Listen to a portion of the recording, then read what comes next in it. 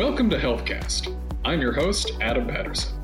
This episode looks back on the highlights from November's Future of RPA event, where federal leaders discussed how the use of automation technology is streamlining and improving the efficiency of government services. Barbara Morton, the Deputy Chief Veterans Experience Officer at the VA, outlined how the use of RPA is leading to vast improvements in the delivery of care to America's retired service members.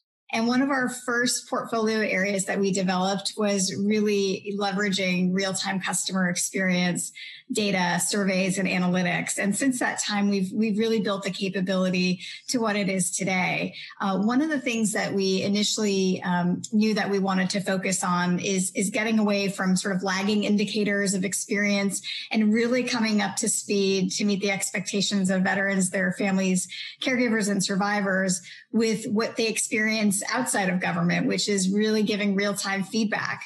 So when you get that real-time feedback, how do you process it? You can't do it manually. So the system that we built, which is called V-Signals, Veteran Signals, is using an industry best-in-breed platform to gather those insights and data and using AI, natural language processing, to be able to bubble up sentiment so folks and users can see what veterans are telling us and sentiments that they're offering us to then translate those insights into action. So it really empowers us to focus on the right problems to solve for veterans based on their feedback by culling out a lot of the manual work or the lagging indicators that historically government has depended on.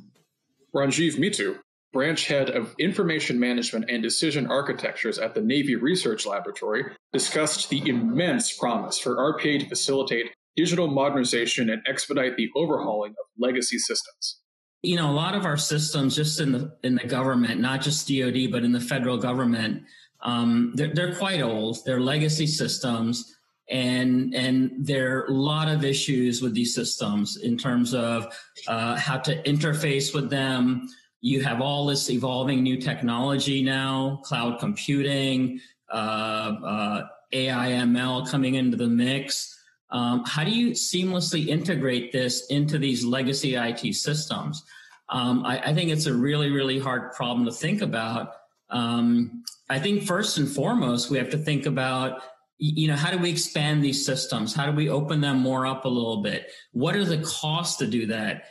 From my experience, when I worked with other agencies, it was very difficult to get data out of these systems, because they're closed systems. They have business analytic tools running on top of them, and there's no way to access the underlying database. So many times you end up doing what's called a web scraping. You have to basically download the web page and get the feed and information off the web page. And if the structure of the web page changes, well, your extraction of that data is not going to be any good.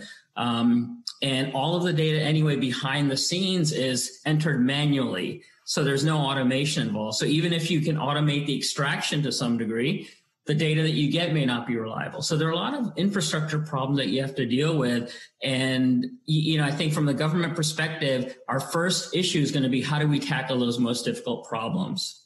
In looking at the interplay between workers and automation, Sudhir Goel, Senior Solutions Architect at OptumServe, recognized that RPA is intended to make tasks easier rather than replace human input altogether. Our goal is not really to completely eliminate human-to-human interaction. I mean, what we are trying to do is more intelligently serve them by reducing the call time, using, of course, AI, ML, machine language to kind of more try to solve. I mean, if we get some emails or chats, we have some ways to kind of extract information and try to understand the problem before actually it gets to do an agent. So that agent is, because there's so many wide variety of problems we face, the customers face. It could be any areas of our business. So it's important that when we get the human-to-human interface connected, that they have a good understanding of what the problem might be, and on what type of information, what computer system we need to, the CSR has to access, representative have to access to kind of serve them better in the most efficient way and the fastest manner. So, a lot of our bots are in that kind of respect, leveraging the technology to kind of understand the needs of that particular customer as best as possible.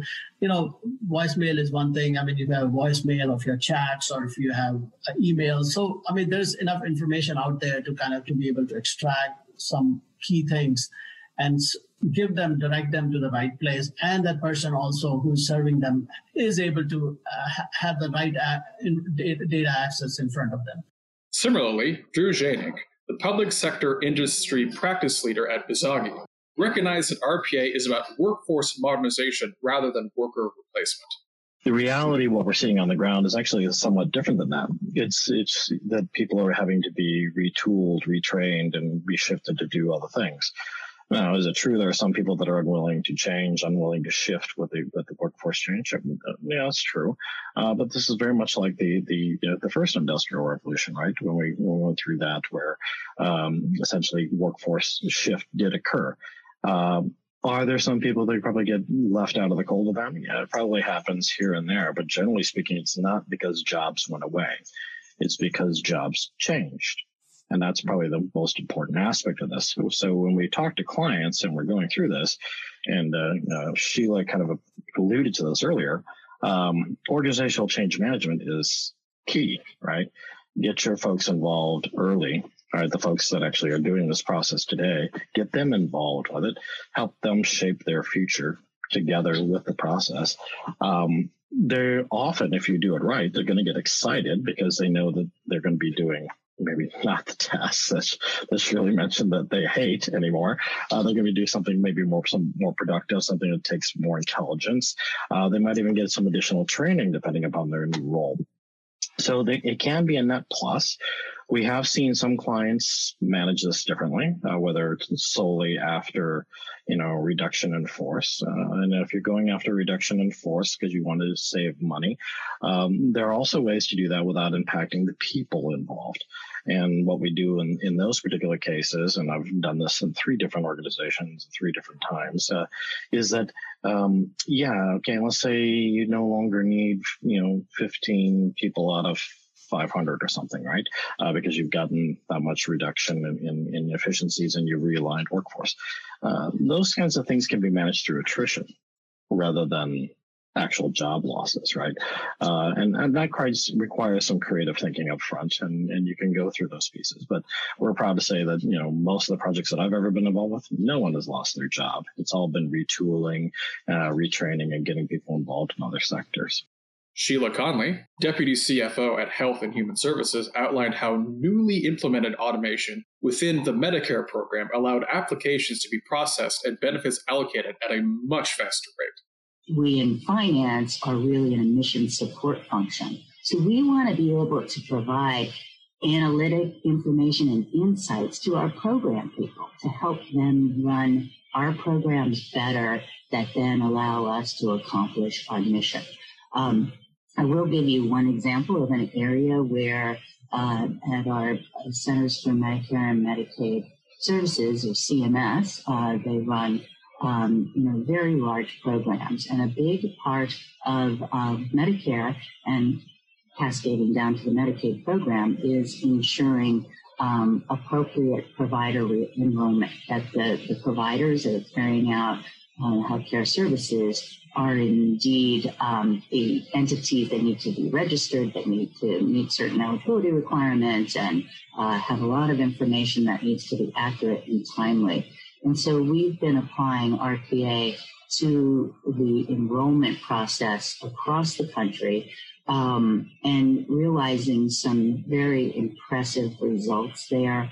Through the enrollment process, using RPA, we can validate provider information and bump that information, the registration information, against other databases maintained by GSA or our Inspector General's office and a variety of other places. And just to give you a quick snippet of some of the results we're seeing, whereas it used to take months for over a 3-month period in some cases to enroll providers. That's now being reduced down to 10 to 15 days in some instances. So the impact, the benefit is really transformational. And again, having direct programmatic impact in terms of the assurances this provides to our overall program. Erica Thomas, the RPA program manager at the DoD, noted that all branches of the U.S. Armed Forces have already implemented RPA in some capacity. As of September, we have RPA deployed in all of the military departments and a decent number of our defense agencies as well. And I think the last count was over 240 deployed automations that were self-reported. We know that that's higher because that's voluntary data call. We know there's other groups out there that did not provide info, but I think it really does show that it's gaining traction in DoD, which is a good thing. Dr. Ravi Thiagarajan, the S&T Portfolio Director at the Army Futures Command, recognized the future of strategic competition and force preparedness rests in part on mastering the usage of automation and artificial intelligence. From a technology perspective, I may sound nerdy with respect to Erica. Some of the Army's primary software investments are in the pursuit of artificial intelligence, big data, machine learning, and autonomy development. So AI is generally viewed as an important enabler for unmanned platforms to operate autonomously in combined arms maneuver.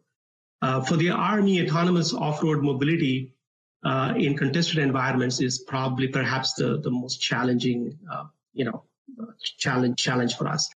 John Walden, CTO for the Americas at Blue Prism, emphasized that workforce efficiencies within the U.S. defense community are just as vital as those within civilian agencies, and that RPA will help automate this significantly.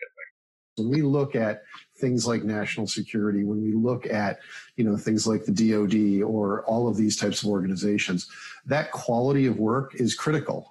Whether you're dealing with a munitions command, where fields get dropped because people don't have time to fill them in, whether you're dealing with the HR systems in order to be able to get people paid, all of these things, it's critical across the board that the quality not be reduced in order to be able to try and satisfy the quantity of work needs.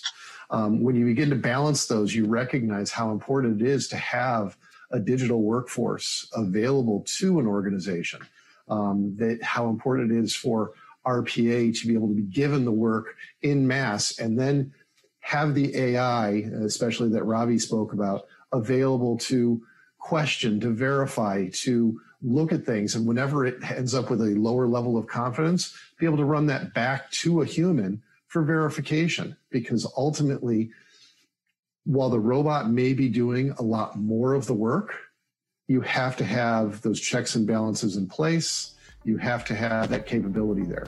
Thank you for tuning in, and we hope to see you at our upcoming Cloud Summit on November 19th.